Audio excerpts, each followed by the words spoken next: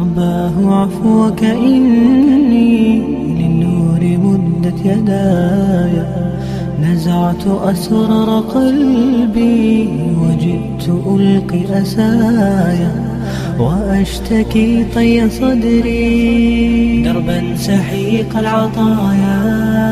به بدأت ولكن لم أدر ما منتهايا، لم أدر يأسي فيه ولا عرفت هدايا، ولا عرفت ظلامي ولا عرفت ضحايا، ولا لغيرك دوايا رب يوم الندايا.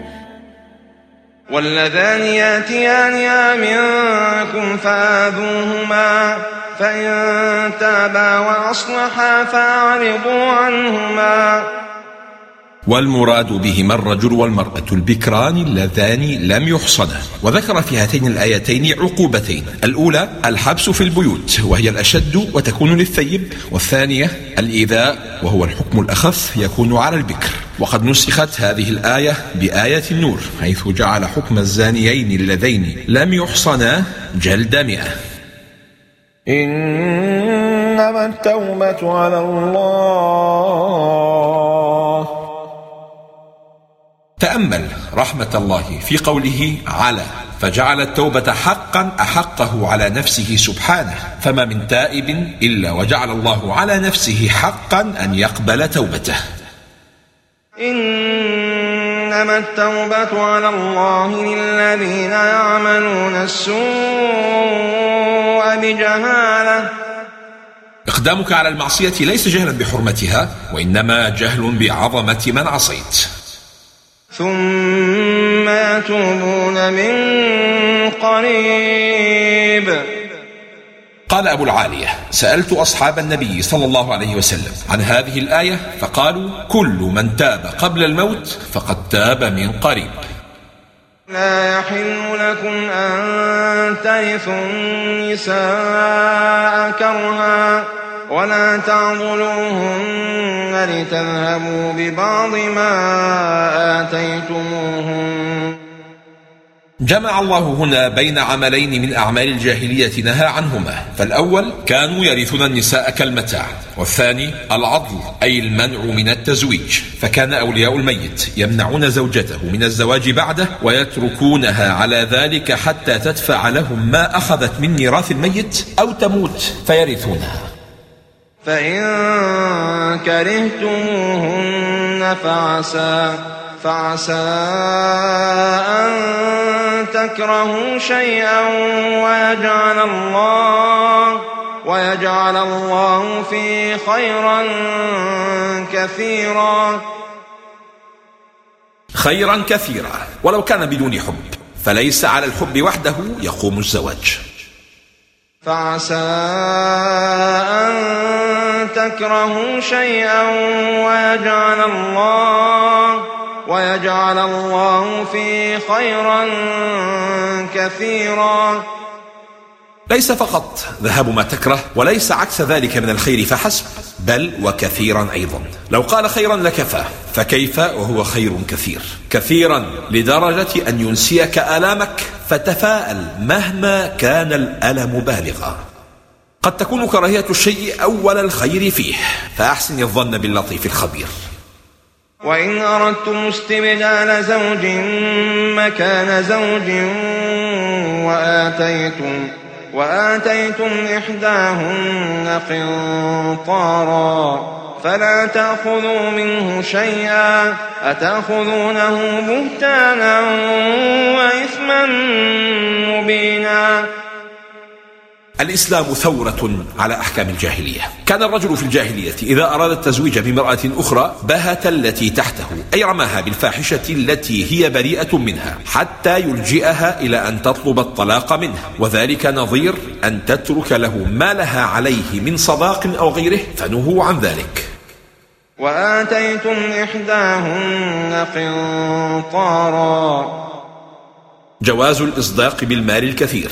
القنطار هو المال الكثير، ولقد رأى فيها الإمام القرطبي دليلا على جواز المغالاة في المهور، لأن الله تعالى لا يمثل إلا بمباح، وإن كان الأفضل عدم المغالاة في المهور، لقول النبي صلى الله عليه وسلم: خير الصداق أيسر. وكيف تأخذونه وقد أفضى بعضكم إلى بعض وأخذن منكم ميثاقا غليظا. منع الله الرجال من أخذ شيء من مهور نسائهن لسببين: الأول الإفضاء وخلوص كل زوج لصاحبته حتى كأنهما نفس واحدة. الثاني الميثاق الغليظ الذي أخذه الله على الرجال بحسن معاملة نسائهن. وكيف تأخذونه وقد أفضى بعضكم إلى بعض. اتفق العلماء على أن المهر يستقر بالوطء، واختلفوا في استحقاقه بالخلوة المجردة. قال القرطبي: والصحيح استقراره بالخلوة المطلقة، وبه قال أبو حنيفة وأصحابه. وأخذن منكم ميثاقا غليظا. وصف الله سبحانه الميثاق بالغلظة لقوته وشدته، وقد قيل صحبة 20 يوما قرابة، فكيف بالعلاقة الزوجية مع ما فيها من اتحاد وامتزاج؟ رباط الزوجية أعظم عقد وميثاق، فلا تحل هذا العقد في لحظة غضب. ولا تنكحوا ما نكح آباؤكم من النساء إلا ما قد سلف إنه كان فاحشة ومقتا وساء سبيلا.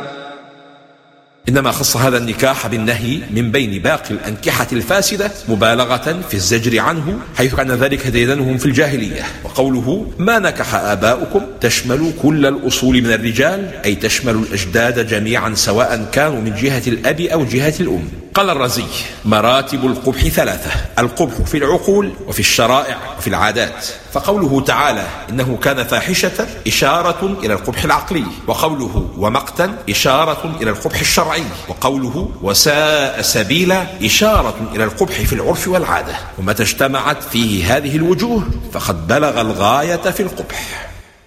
حرمت عليكم أمهاتكم وبناتكم وأخواتكم وعماتكم وخالاتكم وبنات الأخ وبنات الأخت وأمهاتكم اللاتي أرضعنكم وأخواتكم من الرضاعة وأمهات نسائكم وربائبكم اللاتي في حجوركم من نسائكم اللاتي دخلتم بهن، فإن لم تكونوا دخلتم بهن فلا جناح عليكم، وحلائل أبنائكم الذين من أصلابكم، وأن تجمعوا بين الأختين إلا ما قد سلف إن الله كان غفورا رحيما. قال رسول الله صلى الله عليه وسلم: لا تنكح المرأة على عمتها ولا على خالتها ولا على ابنة أخيها ولا على ابنة أختها. وفي رواية للطبراني أنه قال: فإنكم إن فعلتم ذلك قطعتم أرحامكم. والسر في تحريم هذا النوع من النكاح أنه يؤدي لتقطيع الأرحام، إذ من شأن الضرائر أن يكون بينهن من الكراهية ما هو مشاهد ومعلوم.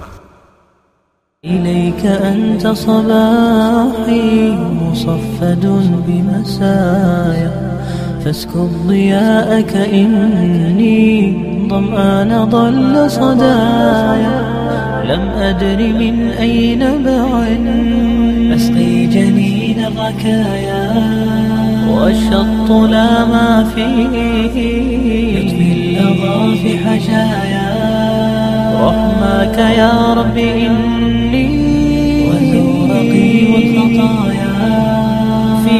بهجة ليس فيها من الضياء بقايا، جفت وغاضت ولكن ما زلت أزجي رجايا.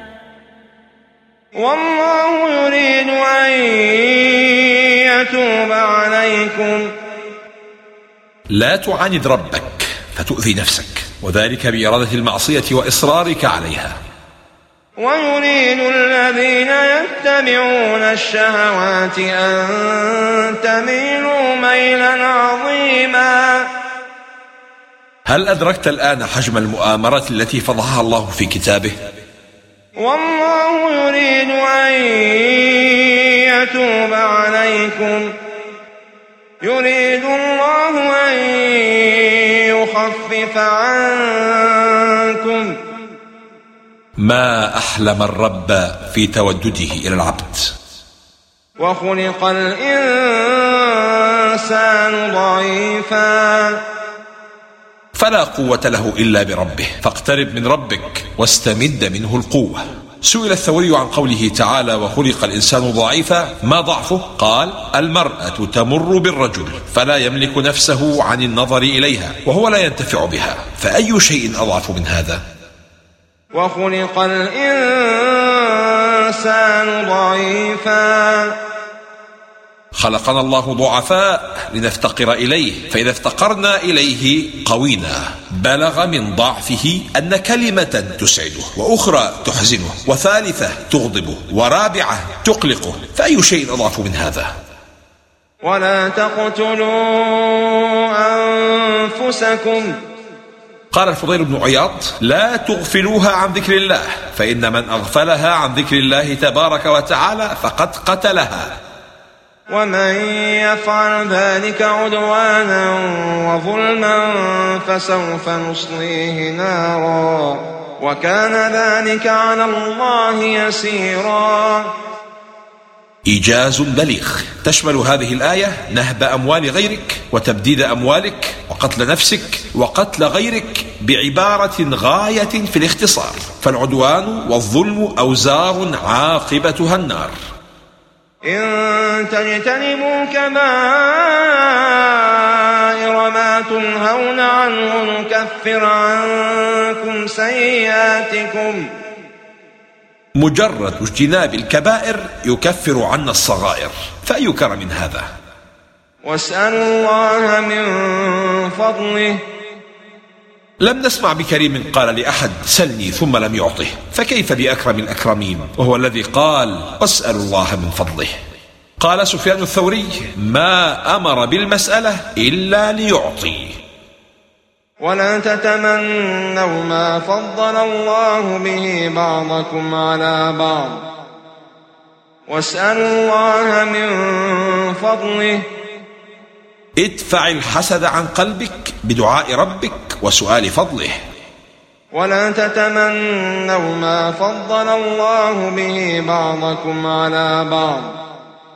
نهى الله عن مجرد تمني ما في أيدي الغير وهو عمل القلب، فكيف بالعدوان عليهم وهو عمل الجوارح؟ ولا تتمنوا ما فضل الله به بعضكم على بعض.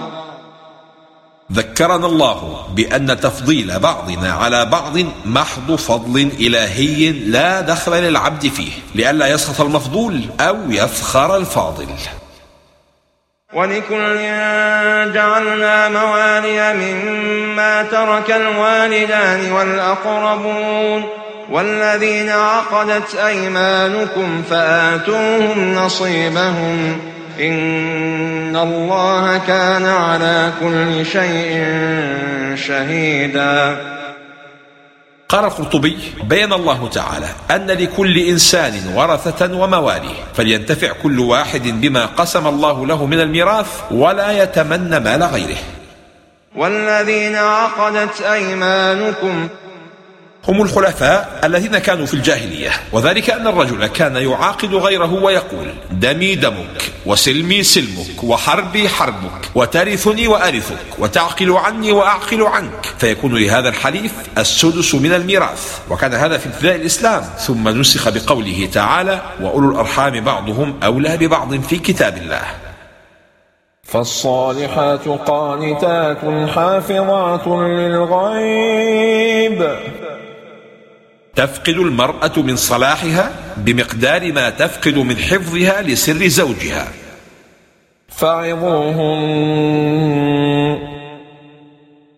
لطف الله بالنساء ورحم ضعفهن حتى جعل عقوبتهن مجرد كلمة وعظ.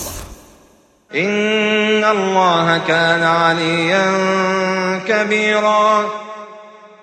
لن يردع الزوج عن ظلم زوجته شيء أعظم من تذكره عظمة الله وعلوه وكبره. وإن خفتم شقاق بينهما فابعثوا حكما من أهله وحكما من أهلها إن يريدا إصلاحا يوفق الله بينهما. قال الزمخشري: وإنما كان الحكمان من أهلهما لأن الأقارب أعرف ببواطن الأحوال وأطلب للصلاح، وإليهم تسكن نفوس الزوجين ويبرز إليهم ما في ضمائرهما من الحب والبغض وإرادة الصحبة والفرقة وموجبات ذلك ومقتضياته، وما يزويانه عن الأجانب ولا يحبان أن يطلعوا عليه. إن يريدا إصلاحا يوفق الله بينهما. صدق إرادة الإصلاح عند الزوجين من أهم أسباب التوفيق بينهما عند الخلاف. إن يريدا إصلاحا يوفق الله بينهما. قال القاسمي: من أصلح نيته فيما يتوخاه وفقه الله تعالى لمبتغاه. والصاحب بالجنب. على الصاحب لصاحبه حق زائد على مجرد إسلامه من مساعدته على أمور دينه ودنياه والنصح له والوفاء معه في اليسر والعسر، وأن يحب له ما يحب لنفسه. إن الله لا يحب من كان مختالا فخورا. هب العالم كله ضج بامتيازاتك وتكلم عن إنجازاتك، لكن ربك لا يحبك.